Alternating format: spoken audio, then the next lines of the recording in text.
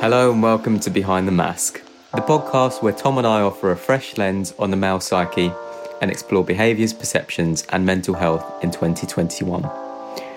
Today's episode is with Dan Rudgley. Dan's a painter, decorator and a single dad of 2 kids. He's battled alcohol and cocaine addiction, and this podcast tells his story. Yeah, not going to beat around the bush. It's a pretty heavy episode with Dan. We hear about his journey and his recovery. We think there's some really important lessons in there as well that anybody could take into their everyday lives.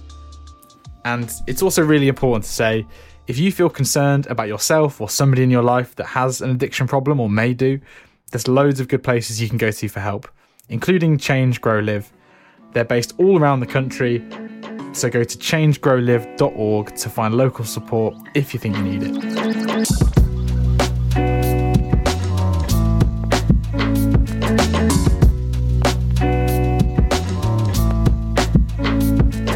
Firstly, Dan, do you want to kick off by telling us just a little bit about yourself? I'm a painter and decorator. I'm a single parent to 2 children, 7 and 8 year olds, boy and a girl. And I'm now in recovery. I've been in recovery from alcoholism and cocaine addiction for just over 10 years. So I live just outside of Tunbridge, with my children. And you know, my life now is very, very different to how it used to be.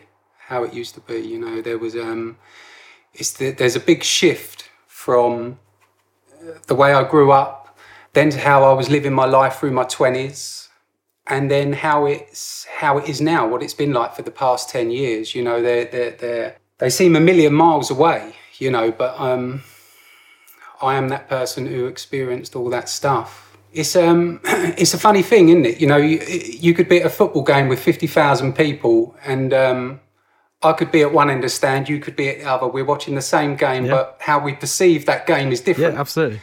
And so I may see it a little differently to how my sister would view it and my older brother would view it. But, I can just only tell you how it was for me.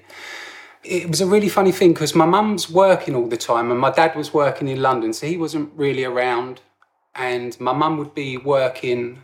But it just felt like to me that we was just left in this behind the scenes to sort of fend for ourselves in some ways.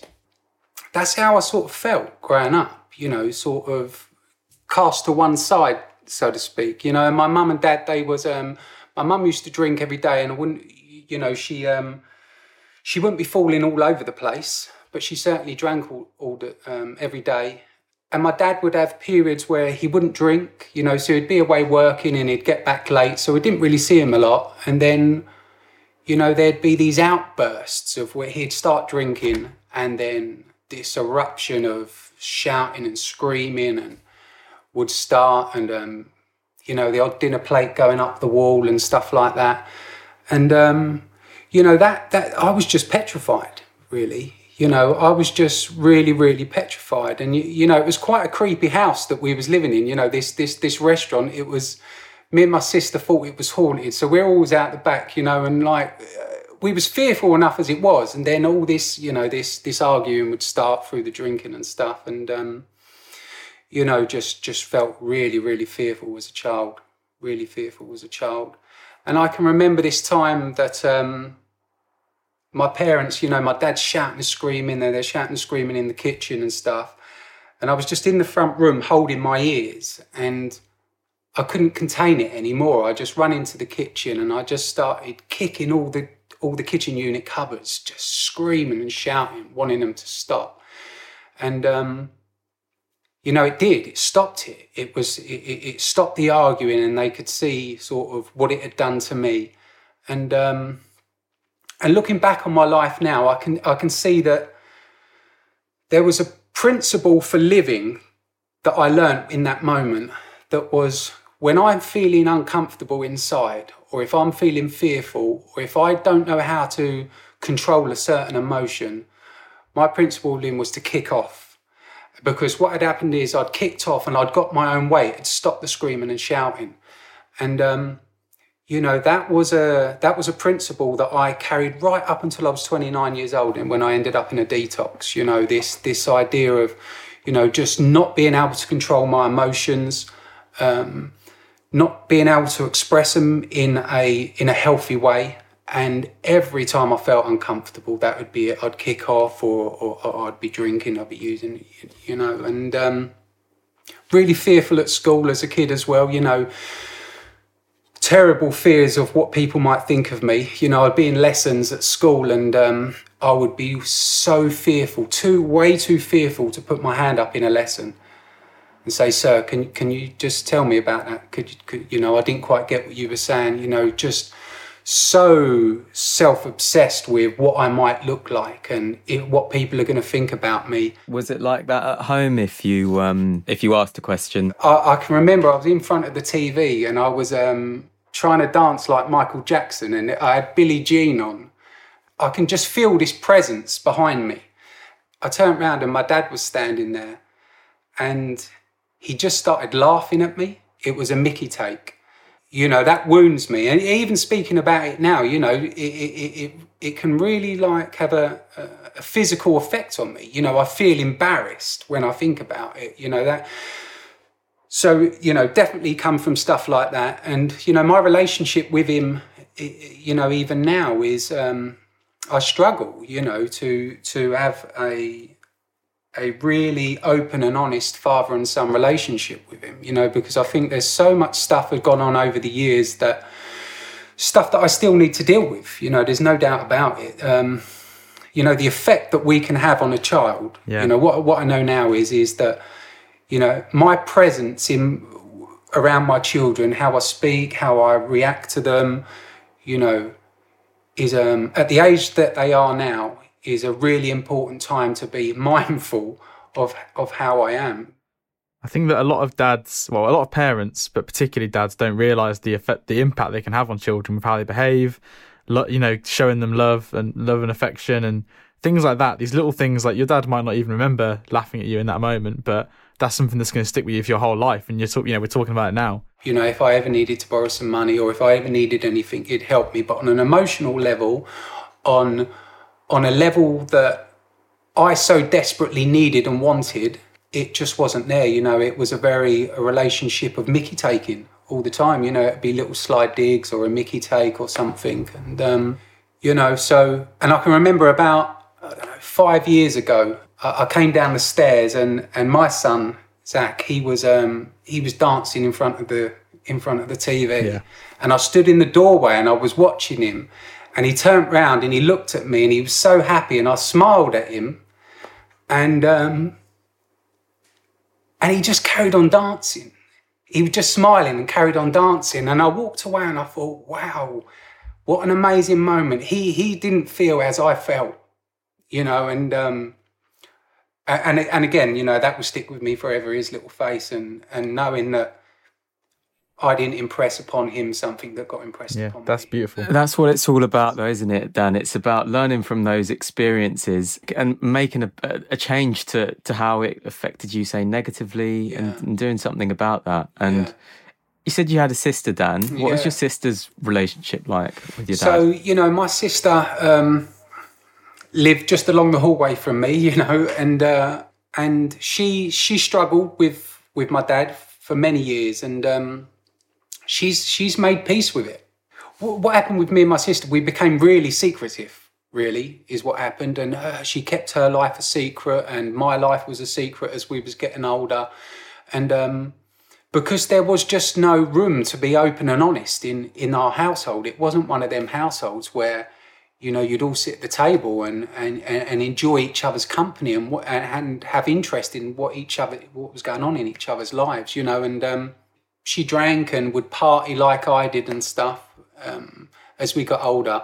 But she could leave it alone, you know. She could go out for the night and she could go home, go to sleep, wake up with a hangover and go to work, you know. And I couldn't do that. You know, this thing about addiction, you know, nature, nurture, what is it? Where's it come from? You know, and for me, what I know for me is that the environment that I grew up in it added to all my fears. It added to my low self-esteem and all of that stuff. But as I would have been an addict, whether I'd grown up in a really happy home in a mansion somewhere or a flat, you know. I think so. It's just, you know, the way my body processes alcohol and drugs is completely different to how my sister does.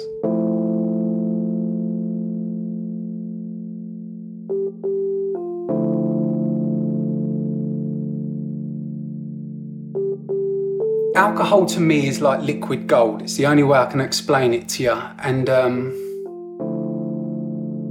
when I first took a drink, you know, I'll go back to it. I was at school and I was 13, 14 years old.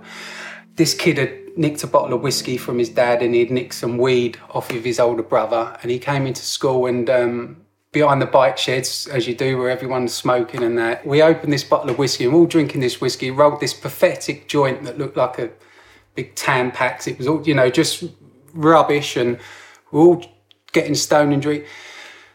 And I just felt alive. You know, something, that booze was in me, and within minutes, it was like, whew, I can breathe.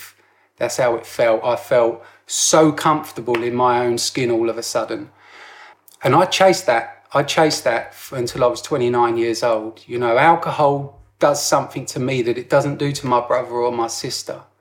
You know, it gives me this feeling that, you know, I'd go out with my brother for a couple of pints, and it would be on a Wednesday, and we'd have a couple of pints of lager, and he'd say, I'm going home now, get up for work in the morning. And I'd look at him and think, what? The night's still young. You know, this feeling of excitement, something was going to happen, was always there when I drank, you know, and I just couldn't leave it alone once I started. Was it just kind of a gradual progression? Yeah, so, you know, as soon as that happened, every opportunity to get weed and to get alcohol, we'd steal it, we'd run into off licenses and grab cases of lager and run out and you know, just running wild, you know, that's, you know, and then started obviously going into nightclubs when we were 17 and taking ecstasy and then speed and then cocaine. And you know, throughout them years, I'd made a version of myself that protected me from people really knowing who I was. You know, and I was always in fights. I was always fighting and in nightclubs, and you know that would be like another drug to me. The adrenaline that I would feel and the rush of having these fights and things, and you know, and form this reputation as someone who was a bit tough and. But inside, Root, honestly, mate, I was dying. I just felt like a petrified little child all the time. You know, I've said it before to people, you know, I used to feel like, going back to that football stadium thing, I feel like that I was in a stadium with hundreds of thousands of people around me screaming through a microphone and no one could hear me. That's how it used to feel. What did the alcohol give you? So the alcohol and the drugs gave me a completely new sense of self. Them fears and that inferiority complex and them feeling inadequacy around people and not being worthy, not being good enough, always worrying about what people were thinking of me. The booze and the drugs would take that away, especially the alcohol. The alcohol would just allow me to feel so free. But then there's a double-edged sword there, because what happens is you're forming a false sense of who you are. So this ego self, which is, you know, like this tough guy, all this nonsense. And then this freedom you're feeling, but you're too fearful to stop the behaviour of the other person you're forming. Do you get what I mean? So in the end, I was doing things I didn't want to do because I just needed to keep up with this reputation. That's a really, really, you know, dark place to be in. When your self-worth is made out of how other people view you. Yeah. That is dangerous. And so it seems like alcohol and the drugs were very much a crutch for you to kind of perhaps escape the thoughts that are in your head. But obviously the use of those things long term is really just going to exacerbate that. And you kind of, it seems, you know, from an outside perspective, you're in two problem areas there. One is that long-term use of these things is going to increase your anxiety and things like that. But then this other sense of yourself, your alter ego, is growing, and that's how people know you. So it's then harder to shatter that and open up and talk to someone about it. And would you say that sounds true for you? Yeah, I mean, that's absolutely what it is. They say, like an addict, and this sits with me perfectly, an egomaniac with an inferiority complex. And that's what it is. You've got these two worlds going on within you, and neither of which you can seem to get yourself out of. And then as the years go on, I'm starting to lose joy. I education wasn't very good. I got kicked out of school, sent to a naughty boys' school, and left there with no qualifications. Started playing football with older men. Started working on building sites, older men. So I was always drinking with older people, hanging around with older people, and But then the jobs, I wouldn't turn up for work. I'd be drinking and not make it, and and that was just the story of my life, really. From the age of 18 until I was 29 years old.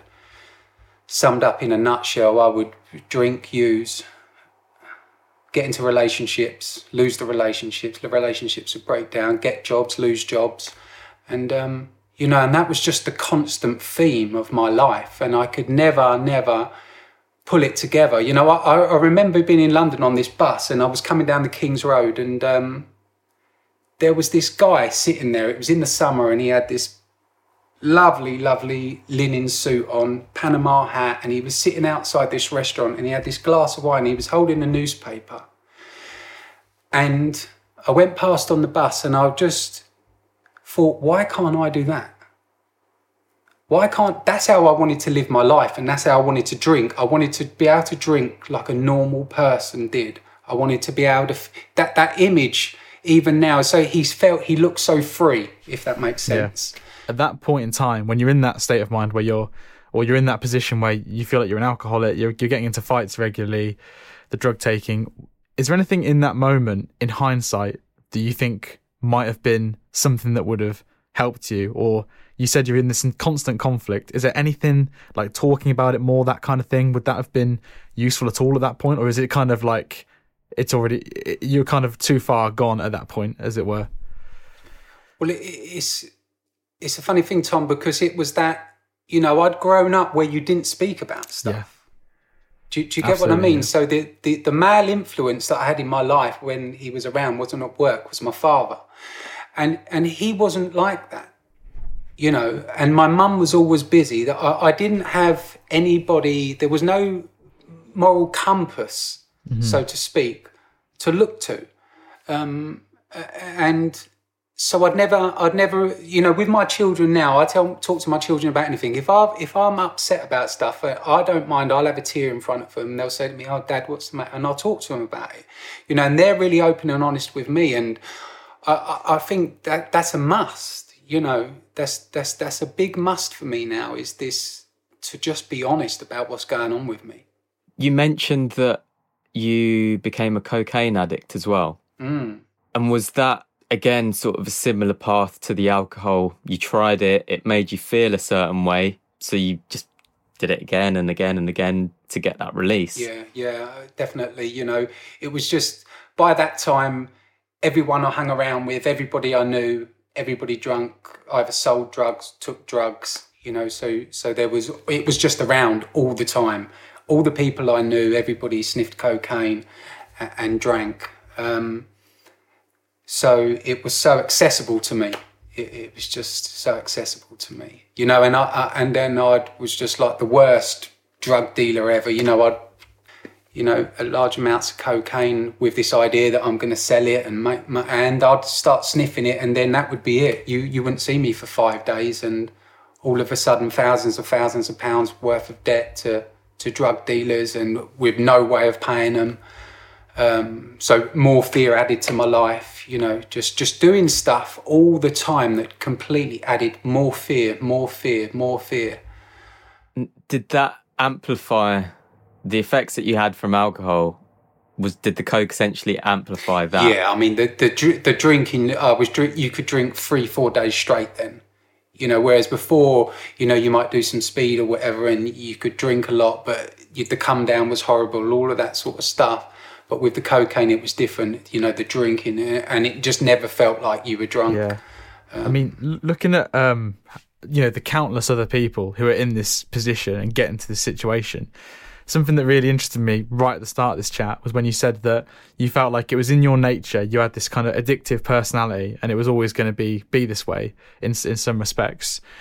Do you think that, like you say, drugs like cocaine are like extremely common, and a lot of people are going to try that because their friends have it or friends are doing it, that kind of thing.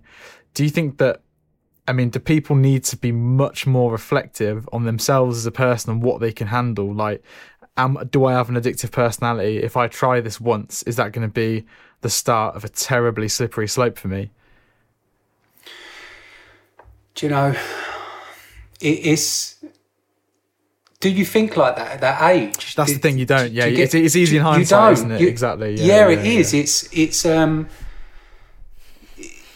you can have all the drug awareness programs in the world, and you can teach school kids the effects of alcohol and drugs and heroin. You can do all of that stuff. And thousands and thousands of people, kids, young adults, may see them programs and go through different programs they have at youth clubs, all of this different stuff. And if you save one person's life, then it was worth it. If one person buys into that and says, do you know what, I don't want to do that, then the whole thing has been worth it. The value of a life. But the majority of the time, people don't think like that. People aren't going to think. They're just going to think, yeah, all right, what are you talking about? Yeah. And, Yeah, it doesn't work like that. No. You have to allow people, this lovely lady in an AA meeting once said, you have to allow people the right to be wrong. And I thought, wow, you have to allow people the freedom to live their life, make their own mistakes, because that is the only way that you're going to learn from anything. To try to contain myself and to hide away from different things, there's no growth in that. I won't grow as a human being. I'm... the best thing that ever happened to me really was becoming a drug addict and an alcoholic. It was the best thing that ever happened to me. Because it was the platform to where my life's gone now. I would never have been able to do the things that I do. I would never have been able to meet the people I've met, seen the things I've seen, experience the things I've experienced, the children, everything. It's Yeah, that's so interesting you say that. And I know so many people, and with myself as well, looking at my own life, I can say without a doubt that the worst things that have happened to me, in some ways, are the best things, and I wouldn't change them, because hearing you now and like how eloquent you are, how healthy you look. Like, I know people listening to this can't see you, but you look like so healthy. You wouldn't know any of this. How did the kind of recovery start? Was there a moment that you hit rock bottom and then found change? I think it'd be great to hear about that. So all the drinking's escalating, the cocaine's escalating, which is causing more drinking. The more fear that's creating, and the more I start to isolate from life, in a sense. I was in the end, I'd be petrified to ring anybody, or I'd be petrified to go out, worrying about who I was going to see, this, that, and the other, and and every time I drank, it would be on my own in the end, most of the time, sniffing, taking drugs on my own. And, it was just pitiful in the end. I'd be driving along, I had no control of my bowel movement. In the end, I'd wet myself all the time. Just the way I living with ashtrays full of cigarettes, there would be cups around with mold growing in. My life was just, it just wasn't good. And this time I'd been drinking and using for a good few days. I was completely just not there. And And on about the third day, fourth day, whatever it was, I went to take a drink, and the only way I can explain it to you was my whole life shot through my mind within a few seconds. And it was more than visual. It was a feeling of what I'd become, who I was, all my past, everything that I'd done, my relationship to the world around me, to other human beings, to my family. Some people call it a moment of clarity. Some people have called it a spiritual experience. I don't know. All I can tell you is I didn't want to be me anymore in that moment. And it was the first time that I knew I wanted to change. For years, people have said to me, come on, Dan, you've got to sort yourself out. You've got to sort yourself out. And yeah. And the other one was, why'd you do it, Dan? Why are you drinking like this all the time? Why can't you just... And in the end, I'd say to people, I don't know. I really don't know. And I didn't know why I'd done the things that I'd done. And something happened within me, and I knew I wanted change. And I went to my mum's, and I can just remember like coming through the front door, just not in a good place, and saying to her, I want help. I really want some help. And then 2 days later, she got me into this bedroom. I got laid on the bed and I was gone. And a few days later, 2 or 3 days later, I think it was 2 days, I woke up with her. She was standing next to me on a phone saying, I can get you in a detox. Will you go? And I just said, yeah, I'll go. And, why? I'd surrendered with inside myself to the fact that I couldn't go on as I was any longer. And that rock bottom, some people never reach that. That never happens. Some people, it isn't what goes on around people that, in my experience, creates the rock bottom necessary for somebody to recover. Maybe it does, but it's usually an internal rock bottom. And basically we're in this place, and they start doing group meetings where you talk about your feelings. And it still makes me laugh now, because you've got a group of people who don't know how they feel. You just have not got a clue what's going on. I certainly didn't. And they want you to start talking about how you're feeling. And I just used to sit, I haven't got a clue, or I'd cry, one of the two. I'd say I haven't got a clue, or I'd just start crying. And, and then there's some counselling happening and stuff like that. And they never took you out to any sort of 12-step fellowship meetings. There was no talk of recovery programs. It was just really, you detoxed, you started to eat well, you started doing a bit of exercise, you had some counselling, some therapy, and you keep a diary, a journal, and things like that. But over that 28 days or whatever it was, I started to open up more. I can remember in this meeting, they handed round this morning reading. So somebody one day would do the morning reading. It came to me, and I was like I was when I was at school again, not wanting to put my hand up in front of people to ask the teacher for help. And I was thinking, and I was going red before that. I knew the book was coming to me, and I was getting red, and I was sweating, and I read this morning reading out, and I was kept stuttering, and I could feel myself going bright red, and I couldn't pronounce words properly, all that sort of stuff. And I come out of that meeting, and something felt different. I thought, wow, I've done that. I just read in front of 10 other people, with a therapist standing there, and they're all looking at me, and I managed to do it. And I thought, wow. And that was a really, really powerful thing for me. That was a really, really powerful moment. And but when I'd first come out of the detox, they'd give me a a where to find leaflet for 12-step meetings. So it would have a list of all the meetings in Kent that you could go to, and they give me a Cocaine Anonymous one and an Alcoholics Anonymous one. And that was the only speak of any sort of 12-step fellowships. That was it. When you were leaving, they give you these leaflets. And I can remember I went to stay at my mum's, and I said, I'm going to go to one of these CA meetings. And I've gone to this CA meeting, and there was all these fellas, I think there was a couple of women there, but there was a lot of geezers, all sat around this table, and they were all reading the book Alcoholics Anonymous, and they was talking about the third step, which is that they made a decision to turn their will and lives over to the care of God as they understood him. And all I heard was God. And I thought, oh man, what have I walked into here? What am I doing here? And I was pretty disgusted with it all. I just thought, what is this?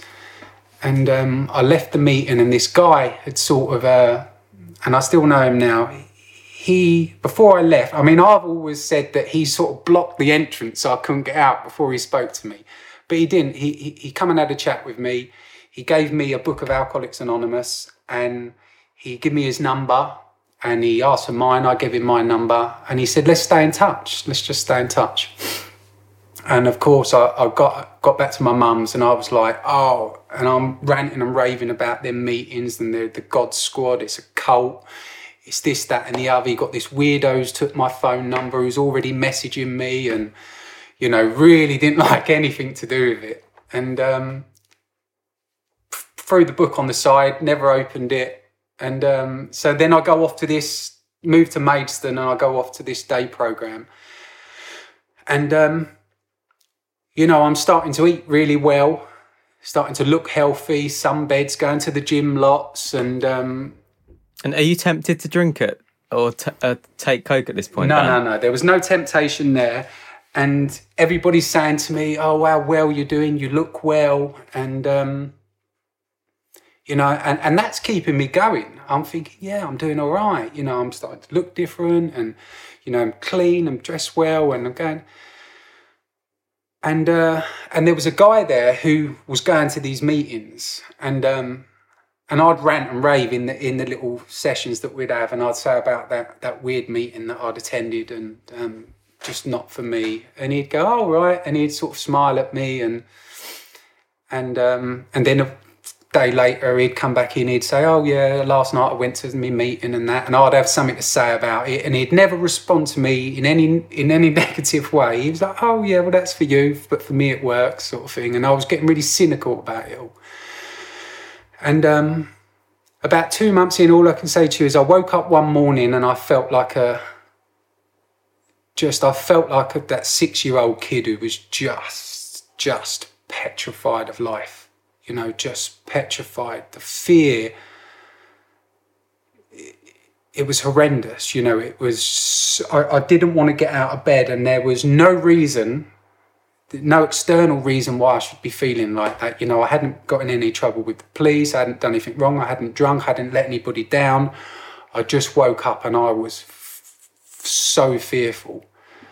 And, you know, I only know how to deal with them feelings one way, and I thought, I've got to go and have a drink. And I drove to this pub and sat outside this pub, and I was in my van for about 40 minutes.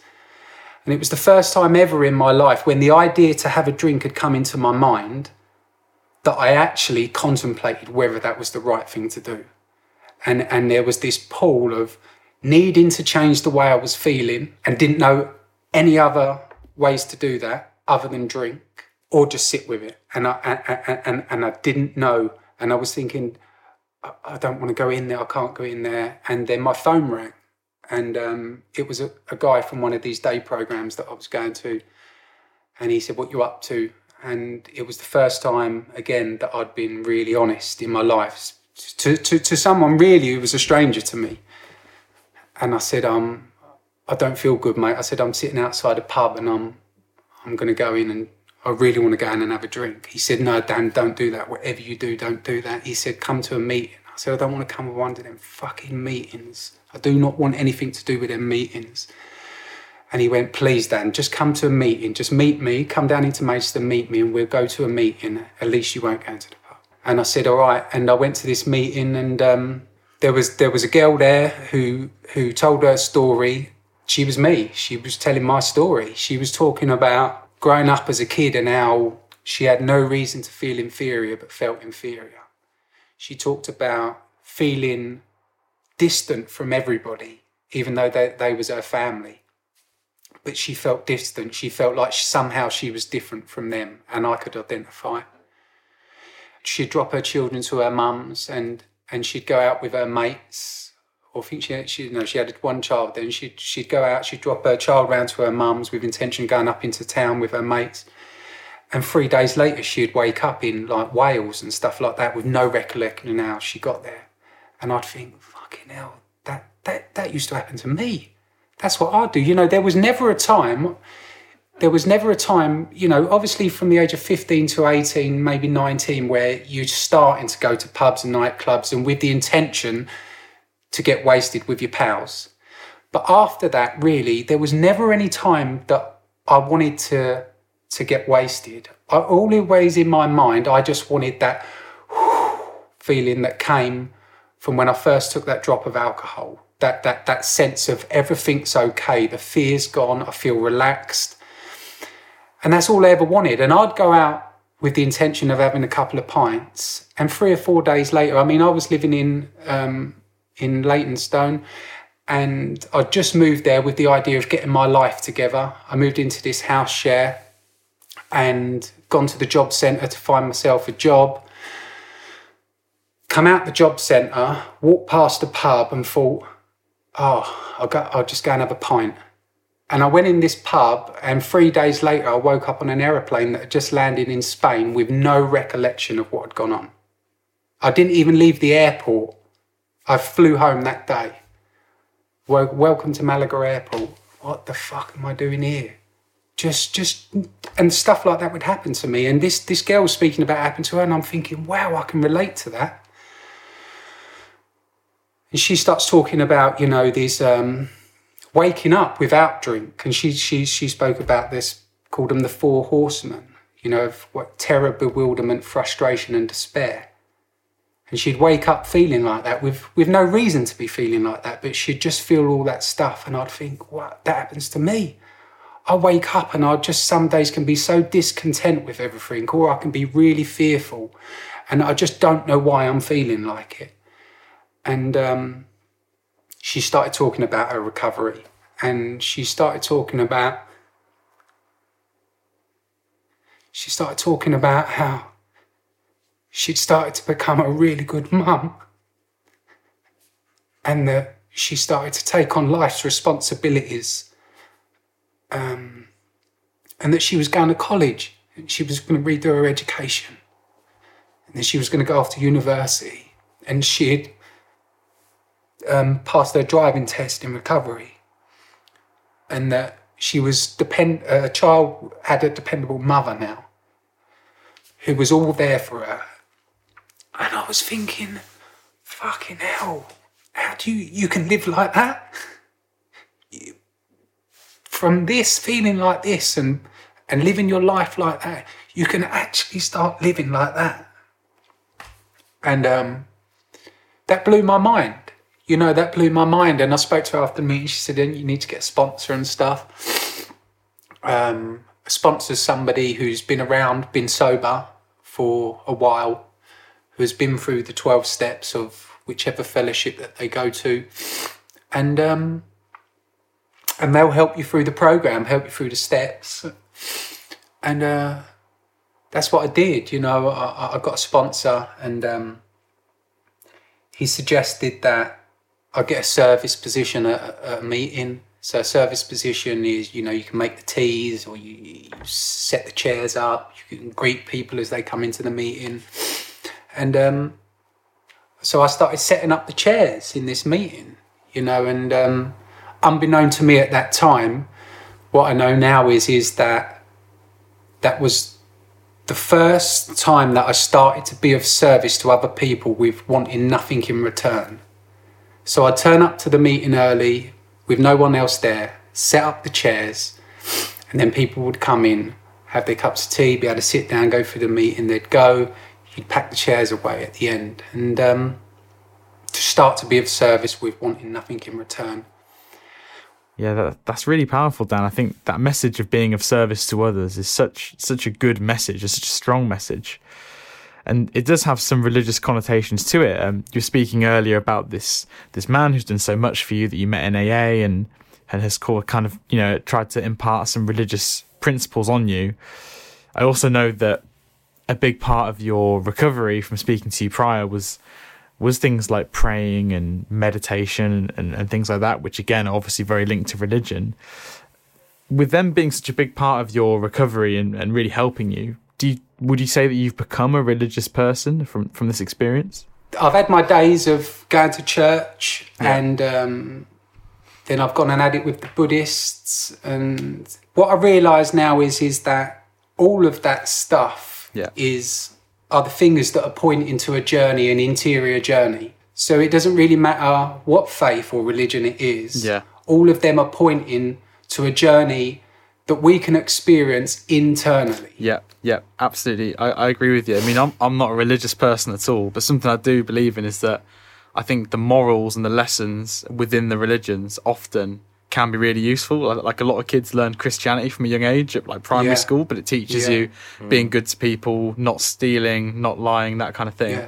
And then, particularly with Buddhism as well, you mentioned mindfulness and meditation being a part of your recovery journey. And then again, you don't necessarily have to believe in Buddhism, but you can take some of the elements from it and then apply it to your own situation, which sounds like what you did. The spirituality as well gave you a sense of purpose, and we've spoken a lot about the importance of a sense of purpose. And beforehand, the alcohol you felt gave you a sense of purpose and belonging, and I guess it was shifting that to something, and that is one of the benefits of religion and spirituality. Yeah. And that's one of the benefits is being able to shift that sense of purpose into something positive. Yeah, I mean, just to add to Roop's point there, something that I've picked up on throughout speaking to you so far, Dan, is this feeling of belonging thing. And I noticed that you spoke about, the drinking and the fighting you were doing with other people around you at a young age, the boys' school, the detox centre, Alcoholics Anonymous, religion, family. It seems like it's such an integral part of being a human, and a part of your journey is this feeling of belonging and finding the right place to belong. Yeah. Now. And that I've found that belonging within the rooms of AA. But I also found that belonging with a God of my own understanding, with a power in my life that I never knew was there, but it was always there. It's inside me. My belief, it's inside Roop, it's inside you. That power, that seed that the rains grow, like you talked about, is within each of us, and it's tuning into that, and really there's that takes effort as well, because there's a discipline in it to get up and meditate. There's a discipline in doing if you read in spiritual books, if you have a certain if you have a sort of a morning routine to your life, there's a discipline to do that stuff. It's like exercise, and meditation for me has been the number one thing that's really, really, really helped me. It's I've never had any sort of profound experiences whilst meditating, but I can remember when I first started meditating, I sort of speak a little bit of my life once I got into recovery, and I was 6 months sober, and they suggest that in your first year of recovery, you don't start making any too big decisions like, changing jobs, getting married, all of this sort of stuff. I'm 6 years sober at the height of complete unawareness, really, even though I'm doing some of this stuff. And I meet this lady in AA. She's 4 months sober. I'm 6 months sober. All the elders are saying you shouldn't be getting involved with each other, and what do they know, sort of thing. And within a few months we're living with each other, and within a few months she's pregnant, and you know, and then we're getting married, and then all of a sudden all these huge responsibilities of life are there every time I open my eyes, you know, and that's a scary place, coming from sort of living this life with just minimal responsibility to huge amounts of responsibility so early in recovery. And I found it difficult, you know, I really found it difficult, and meditation helped me. And I can remember we had an argument, and I walked off from this argument. And then as I was walking off, I think, wow, that's the first time I've ever had an argument with anybody, and I've just walked off, you know. And it was when I would start to see how I was changing in my daily living because of the meditation. You know, we had 2 children. We was both really involved with the meetings, both had sponsors and service positions, and I'd started sponsoring lots of people and taking them through the steps and helping others. I'd started volunteering at a drug rehab and ended up working there. And our lives was good in a recovery sense. And, you know, but I continued this growth inside, this wanting to grow as a person, as a human being, as spiritually, emotionally, you know. And I started going on courses, and I was doing this, that, and the other. And she stopped calling her sponsor. She stopped calling other people, other ladies in AA and stuff. She stopped going to meetings. She stopped praying, stopped meditating, stopped reading spiritual literature, and our lives grew apart. We grew apart as people, and we ended up separating. And within 2 months of separating, she started going back to meetings, and she'd got involved with some guy though who drank and was taking drugs and stuff, and she was 7 years clean and sober, and within a few weeks with this fella she was drinking.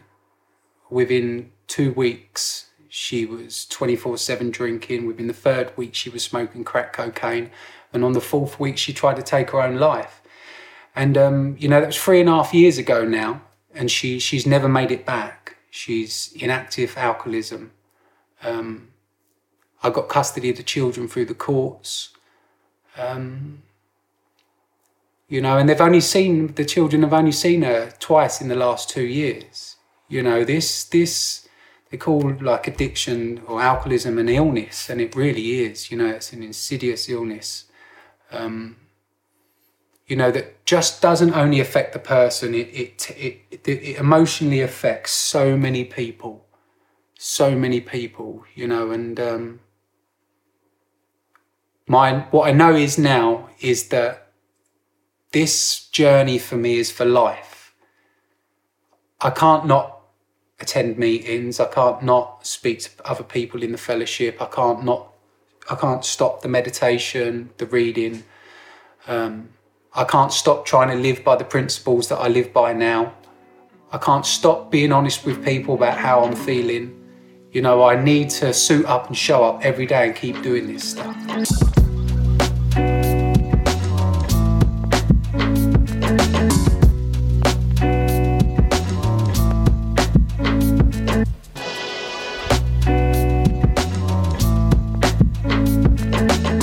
God has given me an opportunity to be of love and service to 2 small children. And that's how I viewed it when they was born. It was a privilege that I would try to dedicate my life to being of love and service to these 2 children. And has how I grew up and what went on and how my dad was in certain situations with me give me a determination not to be like that with them? No, I don't think it has. I think what happened was that I started to learn how to live this life that old gentleman showed me how to start living, by being of service, being kind to people, trying to help people. Don't be so selfish, be honest. So I started to live by these principles that in turn, how I approached situations became different. It was different. You know, when I stood at the door and watched him dancing in front of the TV, my heart was filled with joy, and it was just, I was looking at the image of his little face, and it was just the best feeling in the world. There wasn't one part of me thought that it was funny.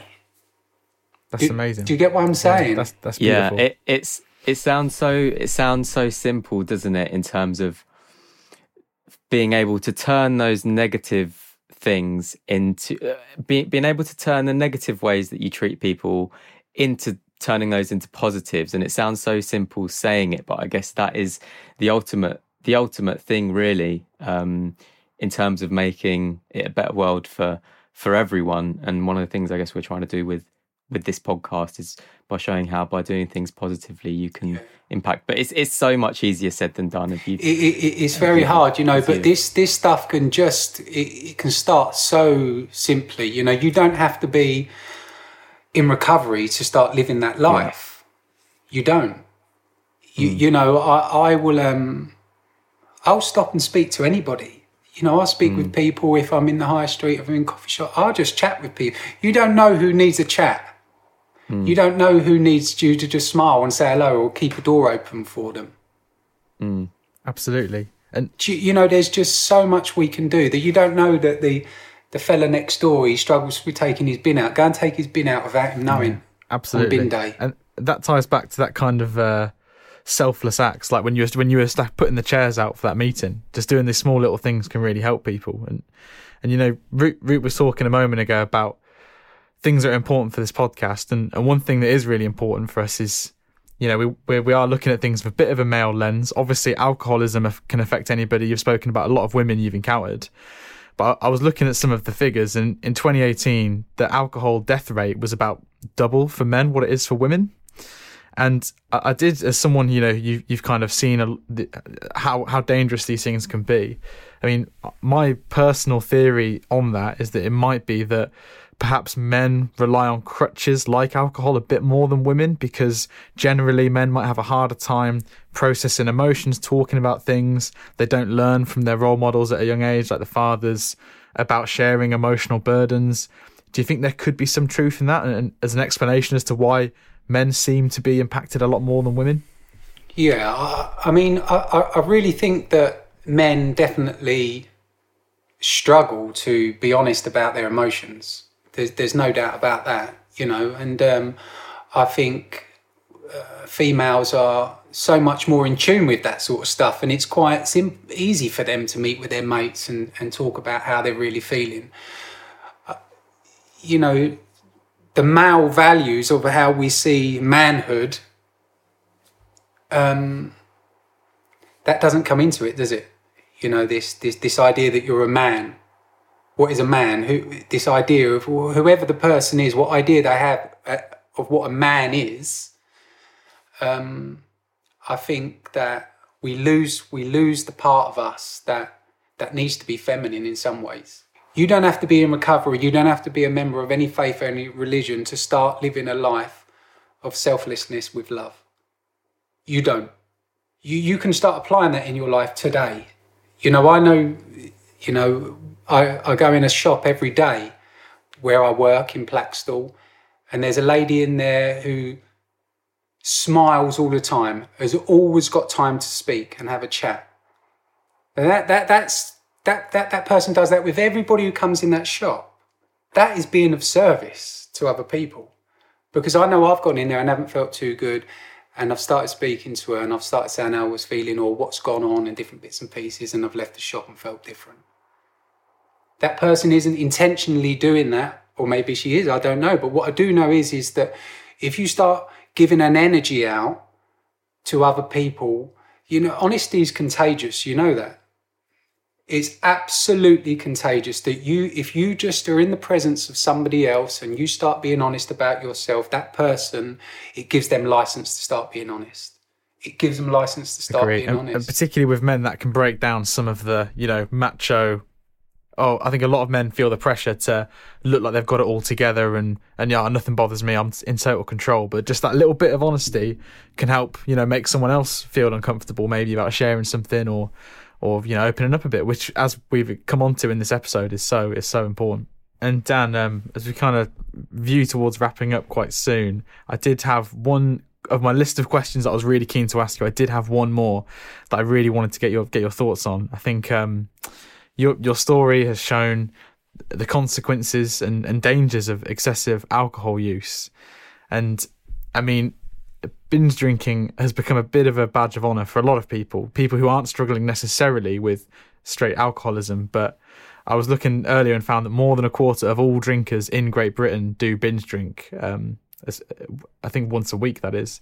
And my question to you was, do you think that, given how dangerous alcohol can be if used in the wrong way or by the wrong people, do you think as a society it's too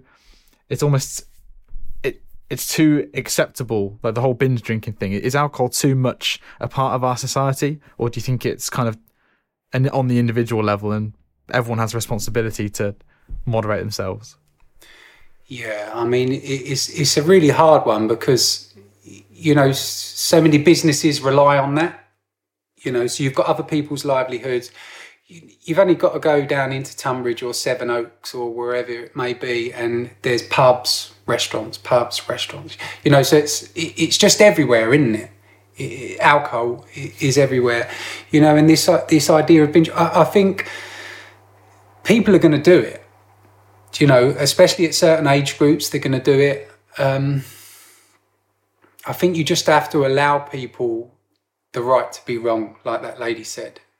Yeah, like that lady said that time, you just got to allow people the right to be wrong, have their own journeys and stuff. I would never, even an alcoholic, I'd never say stop drinking. I wouldn't say stop doing that, because what I've learned is when trying to help people with alcoholism and drug addiction and stuff, is to never tell them what they should and shouldn't be doing. What you need to do is you need to show them how you're living your life. You need to show them that there is another way that works and that they don't have to, at any point, finger pointing or telling, people shut down. You have to allow people to go on their own journeys. I know a guy who sort of, he really struggles with interacting with life and people and he's become a bit of a recluse. And I say to him all the time, to grow as a human being or to grow spiritually and emotionally, you have to put yourself out there and go and experience stuff, whether it's right, wrong or indifferent. You've got to go and experience stuff because the growth of a human, for the human mind, the emotions, the spirit, is only born out of experience. So if people are binge drinking, they're going to carry on binge drinking, but that experience will eventually take them to a place where maybe something will change inside them and their lives will change for the better.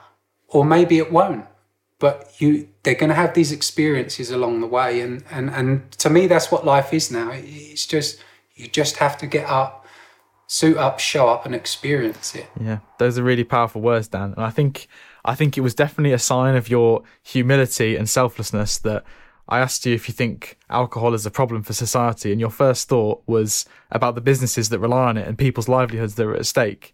And I think that's a lovely display, like I said, of your selflessness and humility on the subject of. We've come a really long way on this episode, Dan. It's been amazing speaking to you. I mean, I haven't met you in person, which is such a shame because of all the COVID stuff going on, but I feel like I know you and I feel very proud of you as somebody who's never even met you. And thank you. I just wanted to say good on you, mate. Your story is incredible and you're smashing it. Pleasure. It's been great meeting you too, Tom. And thanks so much for taking the time out to speak to us as well, Dan. No worries, Root. Absolute pleasure. Well, when all this madness is over, maybe we'll meet up for a park run or something like that. Yeah, good. Definitely. It'll be good. Absolutely. It'll be good. Love to. No worries.